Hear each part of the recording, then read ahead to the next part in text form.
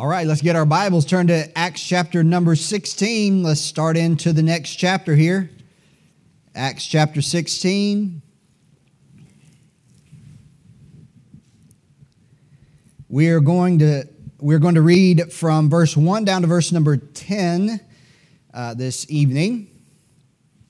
Just basically two primary subjects we want to look at. Hopefully, won't be here very long. I can't be too short, because if I'm too short, then y'all get too used to it, and then when I preach normal, you'll think it's long.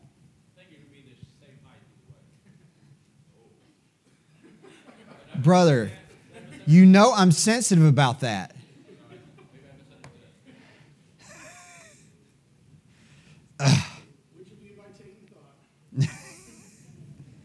Didn't I preach on resentment and bitterness this morning? I'm telling you. I told you, and he's alone this evening. He don't even have Brother Burgess here to egg him on. I'm telling you. Trouble. All right. Acts chapter 16, verse 1. The Bible says, "Then came he to Derbe and Lystra." This is now Paul and Silas. Okay? "And behold, a certain disciple was there named Timotheus, the son of a certain woman, which was a Jewess, and believed. But his father was a Greek, which was well reported of by the brethren that were at Lystra and Iconium. Him would Paul have to go forth with him, and took and circumcised him because of the Jews which were in those quarters, for they knew all that his father was a Greek. And as they went through the cities, they delivered them the decrees for to keep that were ordained of the apostles and elders which were at Jerusalem. And so were the churches established in the faith and increased in number daily." Verse number 5 is like a little prod, isn't it? A little stick in us. A little stick in us. There were people that were being saved every day in these churches. Just reading it. It's convicting. Now I know people being converted is not wholly our responsibility. But it is part our responsibility, is it not? It is, to tell people, to share the gospel both individually and corporately together in an organized fashion. And we try to do that, but maybe that should just be a prayer going forward. Lord, do something like this among us. Verse 6, "Now when they had gone throughout Phrygia and the region of Galatia, and were forbidden of the Holy Ghost to preach the word in Asia, after they were come to Mysia, they essayed to go into Bithynia, but the Spirit suffered them not. 2 times the Spirit of God said no. All right? And they, passing by Mysia, came down to Troas. And a vision appeared to Paul in the night, and there stood a man of Macedonia, prayed him, saying, 'Come over into Macedonia and help us.' And after he had seen the vision, immediately we endeavored to go into Macedonia, assuredly gathering that the Lord had called us for to preach the gospel unto them." All right, let's pray together. Our Lord, thank you for your word here, this before us. We pray and we ask you to bless the study of your word here tonight, both to our hearts, Lord, and Lord, to our lives and the decisions we make. I pray that you'd give us a greater and deeper understanding of your purposes and your will and your ways. Lord, as we look at these things, these great things you did in the life of Timothy and then the ministry of Paul and Silas and Timothy, Lord, we just want to thank you for what you did. Because these things have rippled and have affected and influenced us right down to this very moment. Thank you for what you did among them. Lord, help us to understand your word tonight and get a blessing and encouragement from it. In Jesus' name we ask. Amen.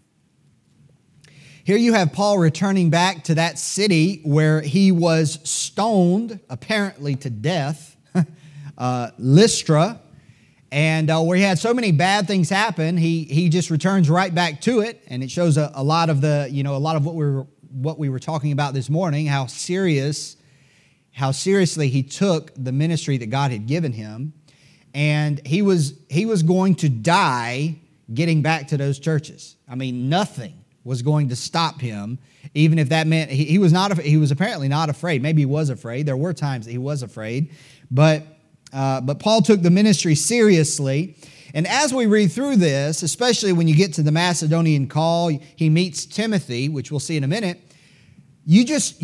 As you keep reading through here, you just can't say, all right, well, the issue he had with Barnabas was mistaken. He should have just agreed with Barnabas and taken Mark. He shouldn't have taken Silas. You can't, because you look at the fruit of that issue, and there is no question but that God was in that. I mean, there is no question but God was in that. So you get to chapter 16, and the Lord is doing in chapter 16 exactly what he had been doing in chapter 13 and 14 when Paul and Barnabas are on the mission field together. So this is one of the reasons you can look back in retrospect and say, well, whatever happened with Paul and Barnabas, we'll leave that to the Lord, and they're both going to go on and serve God. Now, we don't hear from Barnabas anymore in the Scripture, but that doesn't mean that Barnabas fell out of God's will and wasn't serving God. It's just that he wasn't where God's, the focus for the Scripture's purpose was. So you have Paul's returning to Derbe and Lystra, and out of that place where persecution first had arisen, where it got to kind of a climactic point where Paul was actually stoned. It was one of the worst moments of persecution Paul endured. Here he finds Timothy. He comes upon a disciple named Timothy. What's interesting in this is in chapter 16 you meet Lydia, who's a seller of purple. Lydia gets saved through the ministry of Paul. You meet the Philippian jailer. He comes into the jail after the earthquake I mentioned this morning, and he said, "Sirs, what must I do to be saved?" And at that, he goes back to his house and explains the gospel to him, and the Philippian jailer and his family also receive Christ. So you have these things that are happening in chapter 16, and this is relevant to our current situation in our church, is there's no record of Timothy getting saved. Now, we know he did get saved. Obviously, he wouldn't be where he is at this moment unless he's saved, but Timothy came from a different kind of family, a different kind of background, as we'll see. And although the Bible doesn't say, the Bible doesn't go out of its way to say when Timothy trusted in Christ, I think we can safely assume it was probably when he was young, right? And so it should give a little bit of comfort, because there are a lot of people. Listen, this message tonight is going to touch on some of these matters, but there are a lot of people that come up in Christian families that struggle with those questions when they actually trusted in Christ, because there's something that they have known from their earliest memory, the facts of the gospel. And it wasn't like that with me, but I didn't come up in a Christian family. But it is like that a lot of times with kids who have come up in a Christian family. And you know what? Listen, if you struggle with that, with knowing the exact time that you trusted in Christ, of course we know every person that gets saved in a moment of time. It's not a gradual process, it's a miracle of a moment. But if you struggle with knowing that moment, then just remember that is an indication of the way you were brought up. That reminds you that you were brought up knowing the most important message that has ever been given or known to man. It is something that is a part of your mind and heart at its very deepest core. You know what? You might have struggles with those little things, but it's actually an indicator of a huge advantage that you have versus people that did not have that advantage of hearing the gospel. And so, of course, and those of us that are raising our children, are trying to raise our children to know the gospel from their earliest years, right? And to be familiar with it, not to confuse them, obviously, but to help them to live a full life for the Lord. So here you have Timothy. The Bible says he was at this moment, he's already a disciple. He's already grown. He's already ready to go to the mission field, because Paul takes him with him in the next verse 3 rather. And he says he was the son of a certain woman, which was a Jewess and believed, but his father was a Greek. So you see this contrast. So apparently his mother was a believer and she was a Jew, but his father was a Greek. He was not a Jew. So there's an issue there. And then And then you see that that being the fact of his father being a Greek is contrasted with his mother being a believer. So we assume from that his father was not a believer. Now it could very well be that Timothy's father died earlier in his life, and he didn't grow up with a father in that way. I have no idea. It could be his mom raised he and his mother and his grandmother raised him without a father. I don't know, but we have very little information. But what information we do have, let's look at it. 2 Timothy chapter 1. Look at that real quick, if you would. 2 Timothy chapter 1. And we'll come back to Acts in just a minute. The Bible says this.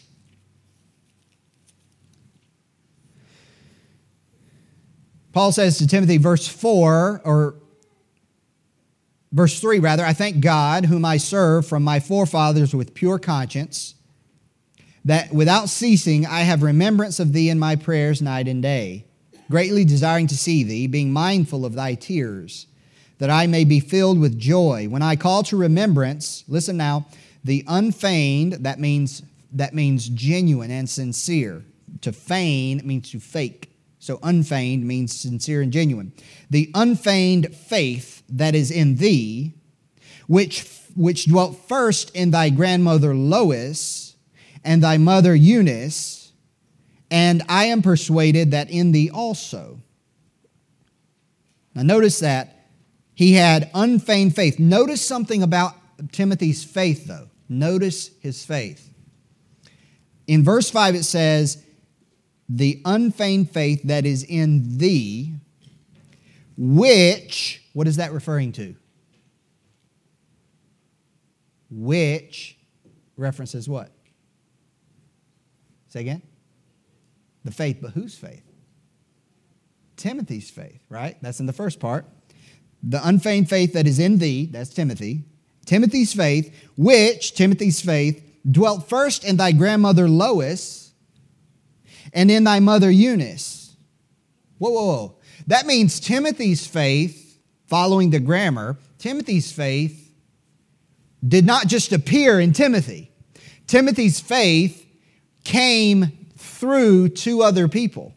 It came through his grandmother and through his mother and to himself. So Timothy's faith was not actually just his faith. It was a faith that had been passed down. Now I know you can't pass down faith in the sense of, nobody is born as a Christian into a Christian family. That's not how it works. But the idea is that they had faith, and the faith that they had became his faith. Now look at chapter number 3, if you would.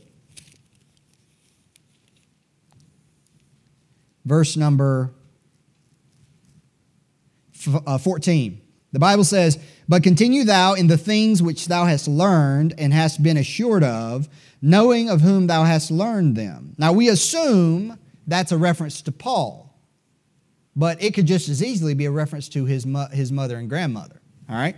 Verse 15, and that from a child thou hast known the holy scriptures, which are able to make thee wise unto salvation through faith which is in Christ Jesus. So here Timothy, without a father, that is at a minimum, without a father that is encouraging and influencing him in his faith, yet he has a mother and a grandmother who have taught him, verse 15, the holy scriptures from a child.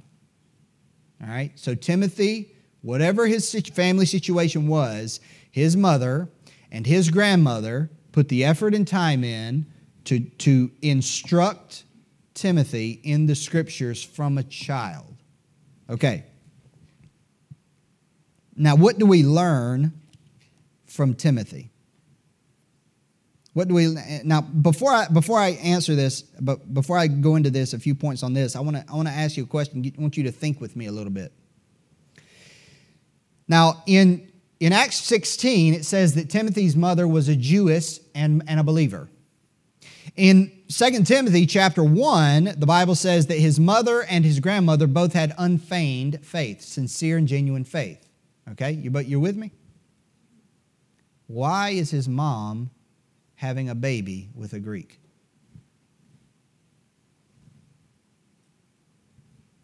Does that strike you as odd? especially a Greek who was apparently an unbeliever. Now, he didn't start out a believer and then got lost.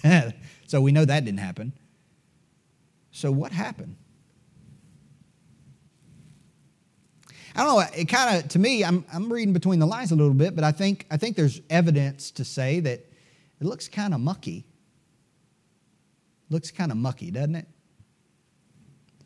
It looks like, again, I'm reading between the lines, but it looks like perhaps that Lois, Timothy's grandmother, Eunice's mother, was a believer, and then maybe Eunice, Timothy's mother, had a bad stage in her life. Maybe out of some pressure, maybe out of some temptation, maybe got married to this man who wasn't a Jew, who had a completely different set of values. And maybe it was even before Lois had become a believer as an adult. I don't know.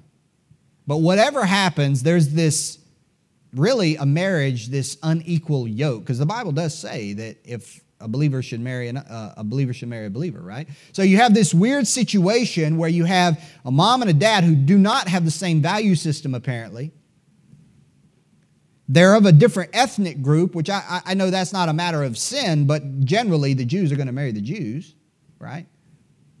So you have this going on, and Timothy's in the mix of it. And of course, by the time you get to 2 Timothy, and by the time you get to Acts chapter 16, Eunice, his mother, is already living for God. She's a believer. You know, she's trying to raise Timothy right or whatnot. Whatever has happened in the past is in the past. But here's what I want you to see about Timothy is Timothy lived through that. Whatever's there, Timothy lived through that. He came out of that. Here's what I want us to understand is the first lesson we learned from Timothy is this. Usefulness to God has nothing to do with pedigree. Usefulness to God has nothing to do with pedigree. See, Timothy didn't have a good pedigree. He had a mom and a grandmother that loved God, and he had a dad who was, I'm stretching, and I admit I'm being stretching a little bit, but a deadbeat. That's basically what he has. You see, Timothy most likely came from a messed up home situation where his parents were not in agreement about his faith. But whatever his mother did to bring her into a situation like this, maybe whether it be a period of rebellion or whatnot, who knows? But God delights to take that which is weak and feeble and broken and to bring him glory. Even a broken home situation. He does that all the time. He delights to do that. He delights to do that. Hold your place here really quick, and you can leave 2 Timothy. Go to 1 Corinthians chapter 1. Verse number 26.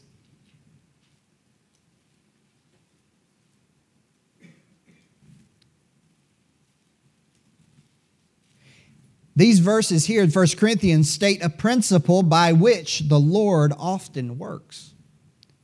Chapter 1, verse 26 says, "For ye see your calling, brethren, how that not many wise men after the flesh, not many mighty, not many noble are called. But God hath chosen the foolish things of the world to confound the wise, and God hath chosen the weak things of the world to confound the things which are mighty, and base things of the world, and things which are despised hath God chosen, yea, and things which are not, to bring to naught the things that are, that no flesh should glory in his presence." You think of Joseph and Mary, there's an indication in, I think, in the book of John, where the Jews say to Jesus, "We be not born of fornication." And there's a slight hint that they're jabbing the Lord that Joseph and Mary had, committed sin to produce, Jesus, of course, not believing in the virgin birth. And here Timothy, he's not nobility. He can't trace his lineage back. He's a mixed breed. He would not be accepted by the Jews because his father was not a Jew, but his mother was. And so Timothy's in a weird situation, a weird home situation, but God doesn't care about that. God, just like this morning, God takes messed up things and He makes good out of it. So that nobody can say, I am this way because of X, Y, and Z that I did or they did. God brings out, just like He spoke light out of darkness in Genesis 1:1 and 1:2, so He speaks life out of death. He speaks order out of chaos in a family, does He not? He brings godliness out of wickedness in a family. He does it. And I want to give you a little warning here. There are many kids from good Christian families who make a grave mistake because they presume upon their pedigree. They call them PKs or MKs, preacher's kids, pastor's kids, missionary kids. And they think that because they're in that they have that pedigree, where they have a good mom and a good dad and who are trying to live for God and all that, they presume that it's not as that the requirements to live for and walk with God are not as strict upon them as upon others because of their pedigree. That is wrong. That is wrong. That is dead wrong. You and I have both observed where preachers' kids and the ones that have the pedigree go off the rails. It happens all the time. All the time. So let that be a warning. This is not where Timothy was from, but let those that do come up in a godly family take heed. Take heed. The second lesson we learn from Timothy is this. Even in less than ideal circumstances, and this marriage situation is not ideal. We don't look at mess up homes and broken homes and stuff. They're not ideal. They're not supposed to be set up as the standard. You look at the scriptural requirements for a bishop of a church, right? Those are supposed to set a standard, right? An example for people to follow, to people to see, right? But that doesn't mean we set that up as an ideal because that's what the Lord ordained from the beginning. But we acknowledge that sin messes stuff up and God will still use it. Even in less than ideal circumstances, God uses the efforts of those that are faithful to Him for His glory. So the Lord used, listen now, the example and the faith of Lois and Eunice in Timothy's life. Whatever effort they put forth in serving the Lord, even in the midst of a bad situation, the Lord used it. The Bible is filled with examples. I'll give you just one. Who was Solomon's mother? That's just one example to represent all of them. Solomon's mother was Bathsheba. He became one of the greatest, the wisest man, all these accolades and all these things, characteristics about Solomon. But where did it started with a messed up situation. A messed up situation. And the truth is, the only way, listen now, the only way that God can use any of us is if He uses a less than ideal situation. The only way God can use any of us is that He is willing to condescend to use messed up people. Even those that come from Christian families. You listen, children? All of us are less than ideal. The Lord has to stoop to use every one of us, and He has to, if I can use this term lightly, He has to span the gap, a huge gap for every one of us. He is using us despite us because He has chosen to save sinners. Third thing we see from Timothy is this. We saw it in 2 Timothy 1:5 that from a child thou hast known the Holy Scriptures. Here's what we found. The Scriptures and godly examples are what make the difference. Even in a messed up situation. What made the difference, as far as we know, from Timothy? He had two things. He had his mom and his grandmother, his mom and his grandma, are giving him the Scripture, teaching him what God says. and his mother and his grandmother are exhibiting an unfeigned faith that he sees. That's the Bible, and that's a life that is evident, that is obviously lived by faith before Timothy. This is what the means God used to bring Timothy up to where he is. It's amazing. And you know what? Anybody can have that. You don't have to have an ideal family situation to have that, right? Anybody can do that. A single mom, a single grandmother, a grandmother raising a granddaughter, a grandson. Anybody can do that. Grandma and grandpa, father, grandfather, whatever the case might be, messed up situation though it may be, anybody that has faith and has a Bible can influence those under them, those children, those grandchildren at home for godly things. And it can turn out really good. Really good. But let there be another warning to those Christian families. And listen, our family, it's the poster child of the Christian family, right? The missionary, all the kids, all that stuff. So I'm saying this as much to us as anybody else. Sometimes in there are Christian families that, due to their status and their pedigree, listen now, because they have some sort of status, right, as a Christian family, they have some sort of pedigree, they let faith, a life lived by faith, and they let the Scripture fall by the wayside in the family. Well, they go to church all the time. There's a great deal of presumption on the part of the parents that their children will turn out right. After all, they're preachers' kids. That's not how it works. That is absolutely not how it works. Beware. Beware. So sometimes the Christian families make little effort to bring their children up in the ways of God. What a shame. It ought not be that way. It ought not be that way. Because God can just as readily use a godly family and a Christian family, a family that's cohesive and has mom and dad and all that. He can just as readily use that as he can a broken family. Those ingredients are there, just like Timothy's. And think, even out of a messed up situation, you have Timothy, and this is what the Bible says about Timothy.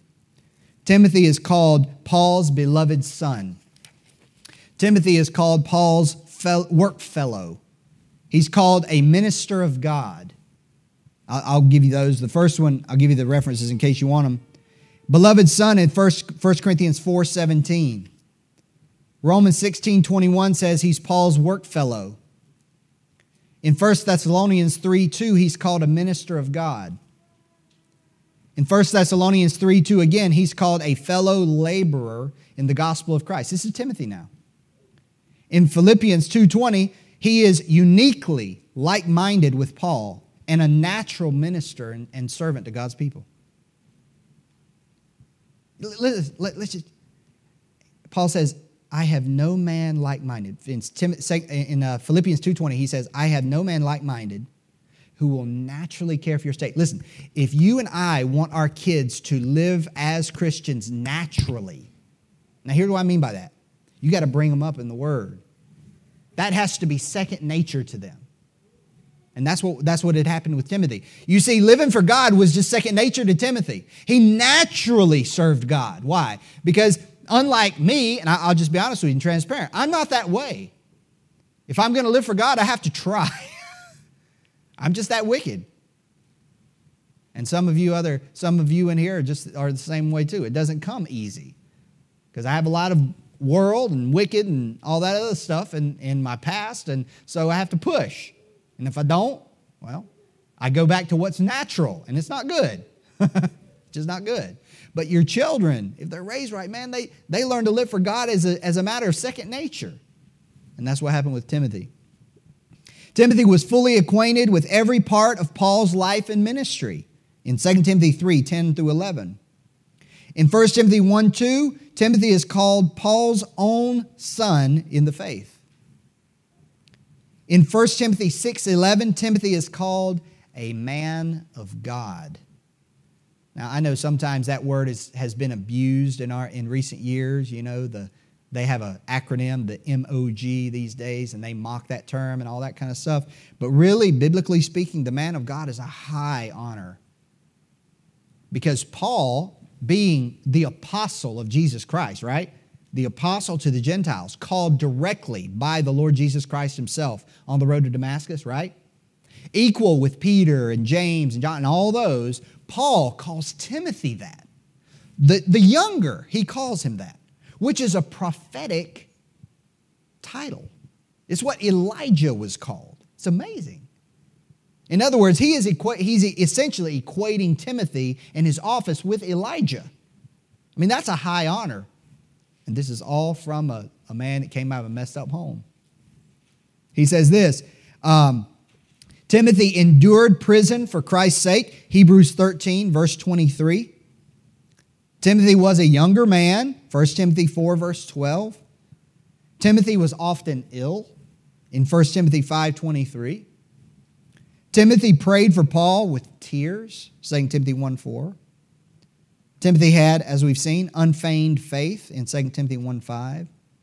And Timothy knew the Scriptures from a child in 2 Timothy 3:15. Not only that, Timothy is mentioned by Paul as one of the co-authors of 2 Corinthians, Philippians, Colossians, 1st and 2nd Thessalonians, and Philemon. It doesn't just say Paul the apostle. It says Paul, Timothy, Silas, etc., etc., etc., to the church. That's how it's authored. And 2 epistles we know are written directly to Timothy. I would say this man who, however he started out, God so blessed his life and ministry that he rose to a place of prominence in the New Testament. And you know what? From a human perspective, the person he had to thank is his mom and grandmother. His mom and grandmother. It's amazing. The Lord uses small things. He uses what seems to be insignificant. Now go back to Acts 16 and we'll wrap this up with our second point here. In Acts 16, verse number 3, the Bible says, "Him would Paul have to go forth with him, and took and circumcised him because of the Jews which were in those quarters, for they all knew that his father was a Greek." Now here's a little bit of trivia, a little bit of review to question from what we studied last week. Timothy was not a Jew. He was only part Jew, and because of his father's lineage, he would have been counted a Gentile, right? Was Timothy required to get circumcised? No. Then why did he? He did it voluntarily. He did it voluntarily. Despite his freedom, this is Acts 15, right? Despite his freedom, he voluntarily submitted to this for the sake of the gospel. Because Paul knew if he was traveling with somebody that was half Jew and half Gentile, and he did not have the, as you might say, the full characteristic of a proselyte who had become a Jew, he would have problems with the Jews. And he was willing to do that. It's just like this is a high price to pay, and this is the price he pays. It shows a lot about the man. Verse 4. "And as they went through the cities, they delivered them the decrees for to keep that were ordained of the apostles and elders which were at Jerusalem. And so were the churches established in the faith and increased in number daily." Now,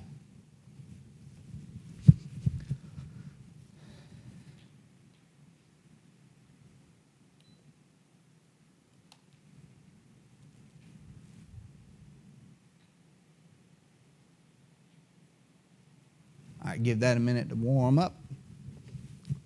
Now let's read the next few verses. Verse 6. "Now when they had gone throughout Phrygia and the region of Galatia, they were forbidden of the Holy Ghost to preach the word in Asia. After they were come to Mysia, they essayed to go into Bithynia, but the Spirit suffered them not. And they, passing by Mysia, came down to Troas." All right. Is it on yet? All right. Now we can use our cool light feature, right?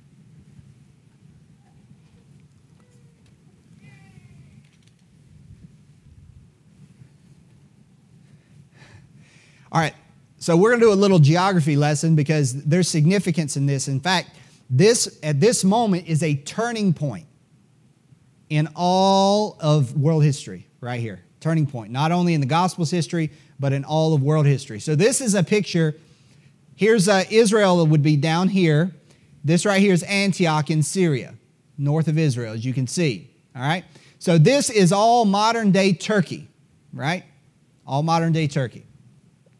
So the Bible says in verse 6 that they went throughout Phrygia and the region of Galatia. Okay. So Paul is in Antioch. Remember, once Barnabas went to Cyprus, he took Silas and he went into Cilicia, where his hometown was at Tarsus, right there. And they traveled throughout Cilicia, and Lystra and Derbe is in this region right here. And then I could actually point it more like that. That'd be easier, wouldn't it? So they were in this area right here, and that's where they met Timothy, where he lived. Okay? So Paul is trying to figure out where God wants him to go. Okay? And you notice, as you read these few verses, you get this sense that he doesn't really know where to go because he's going from place to place, unlike what we read in chapter 13 and 14. So they're here. They travel up through Galatia, and then they go this direction toward Mysia. And then they stop there, and in verse number 6, it says, they were forbidden of the Holy Ghost to preach the word in Asia. Now, where's Asia? You say Asia's way over here, right? Now, that's modern Asia. But in this passage, Asia refers to a Roman province that was right here. This was all a Roman province called Asia. So Paul's thinking, I'm in this area, so I want to go down here. Now, what's down here? This is where Ephesus is, and Laodicea, and Smyrna. Smyrna's right there. I know you can't see all the writing here, but Ephesus is right there on the coast, right there. Sardis is right there. Those should be familiar. Thyatira is right there. These are the letters to the 7 churches in Asia. Okay? So this is where he's thinking of going, and the Spirit, verse number 6, the Spirit says no. Okay? So verse 7 says, after they were coming to Mysia, they essayed to go into Bithynia. Bithynia is right, so they're in this general area, and he said, okay, well, I can't go down here, so maybe the Lord wants me to go up here by the Black Sea. And the Bible says in verse 7, what? The Spirit suffered them not. So 2 times the Spirit of God said no. No. Here's what I want you to pick up from what Paul's doing. He's trying. Paul's not stationary trying to do the will of God. He is, no doubt, praying for God's direction, but he's praying for God's direction while he's moving. While he's trying to do something. He's not stationary saying, God, tell me what to do and I'll do it. He's saying, Lord, I'm going to do to the best of my knowledge what you have sent me to do, and I'm going to walk, and if there's somewhere you don't want me to go, then you just tell me no, and God did twice. The Bible says he essayed to go into Bithynia. You know what that means? That means he tried. He intended on going ahead and going this direction, even though God hadn't directly revealed it to him. You know why? Because he's trying to do the will of God the best he knows how and waiting for God to give him clear direction. There's an old saying I think is good at this point, which is this: God steers moving things. Whenever you want to do the will of God, if you're sitting stationary and idle, don't expect him to lead you. He's going to lead you when you move. He's going to lead you when you attempt to do what you know you should do. And it's better to be on the move doing what God wants you to do, even though you might not have a clear understanding what that is. It's better, you like my screensaver? It's better to be on the move and God to give you corrections than it is for you to sit still expecting God to tell you what to do. So here he is, and then look at verse number 8. And they, passing by Mysia, came down to Troas. All right, so they're in this general area. They go past Mysia and come to Troas, to that port city right there on the Aegean Sea. Now, let me flip my thing here. This is where Paul had the Macedonian vision.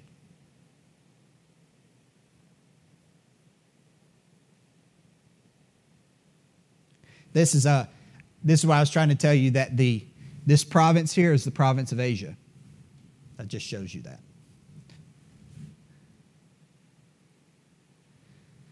Okay, and then we get to this. So Paul is at Troas, and in verse numbers 9 and 10, and a vision appeared to Paul in the night, and there stood a man of Macedonia and prayed him, saying, "Come over into Macedonia and help us." And after he had seen the vision, immediately we endeavored to go into Macedonia, assuredly gathering that the Lord had called us for to preach the gospel unto them. So at the Macedonian call, Paul gets on a ship, and he immediately crosses the Aegean and goes into the main city in Macedonia. Now, this section here is the province of Macedonia. It's in what's in modern-day Greece, okay? And down here is the province of Corinth. I'm sorry, the province of Achaia, right here. This one decision totally changed the direction of the history of the world. Here's what I mean.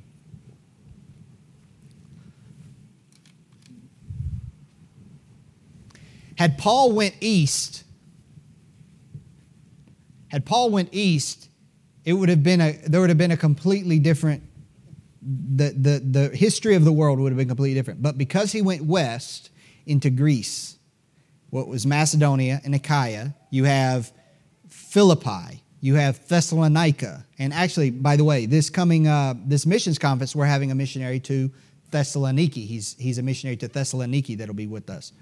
But you have Berea, you have Corinth, you have these other, Athens is here. All these significant places that Paul brought the gospel to them. But what's happening is, because the shift was, in your perspective, eastward, the gospel continued to go east. It went to Rome. And it went past Rome. It went to Spain. And it went to France. And it went to Germany. And it went up into the British Isles. Why? Because God said, go here, not here. That was it. You know, I think of the verse that says, I will guide thee with mine eye. God just basically went just like that. And that one thing is the reason we have the gospel right now in Greenville, South Carolina.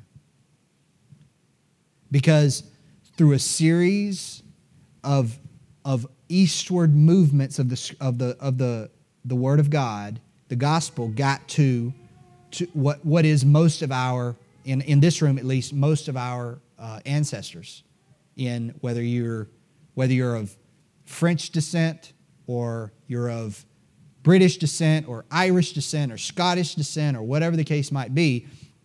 The gospel got to the British Isles, to Germany, and that area of the world, and then it was brought over into what would be the United States. And the difference is this. Had the Lord allowed Paul to go west, I'm sorry, did I get that wrong? Yeah. I was wondering why y'all looking at me funny. The Lord sent it west. Had the Lord sent it east, then the gospel would have gone toward Asia and India and in that direction. But that just wasn't God's time. It wasn't God's time. He had a plan. And this is why we look at this and we say now you look at the way the gospel's gone, it's gone west. All right, look like this. Here we go. That one won't get confused. It went west and west and west and west, got to the British Isles. Through all those revivals, it went over to what is now the United States. And now the United States, listen now, has sent missionaries to the east. And now the gospel has gotten to the Philippines. And it continues to go west. It's just, the Lord's behind this thing. The Lord is behind this thing. I mean, Western culture has been exported to all parts of the world. Now, I know Western culture is not all good, but there are aspects of Western culture that are founded in biblical truth, that those things have been exported.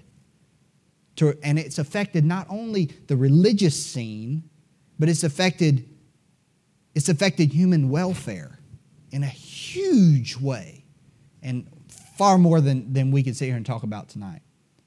All because of, listen, one guy is trying to follow the Lord, didn't have peace about where he was going, trying to do the right thing, and he waited on the Lord to give him direction. That's what it's about. It was that significant. It's amazing. Now to close, notice in verse 10, this is the last thing we'll see. Verse 9 says, "And a vision appeared to Paul in the night, and there stood a man of Macedonia and prayed him, saying, 'Come over into Macedonia and help us.'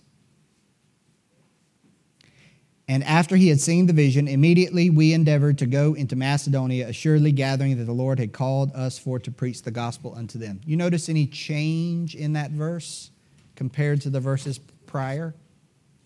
Anybody will take a stab at it? There's a slight change in that verse. It's the we. It's the we. You know why? Because Luke is with them at this point, who is the writer of Acts. So the writer is now with Paul starting at this place in Troas when they go from into Greece. And so the pronouns change. Pronouns, that's rather contemporary, isn't it? But anyway, Luke is present now, and so that's why that little change takes place. All right, let's pray together.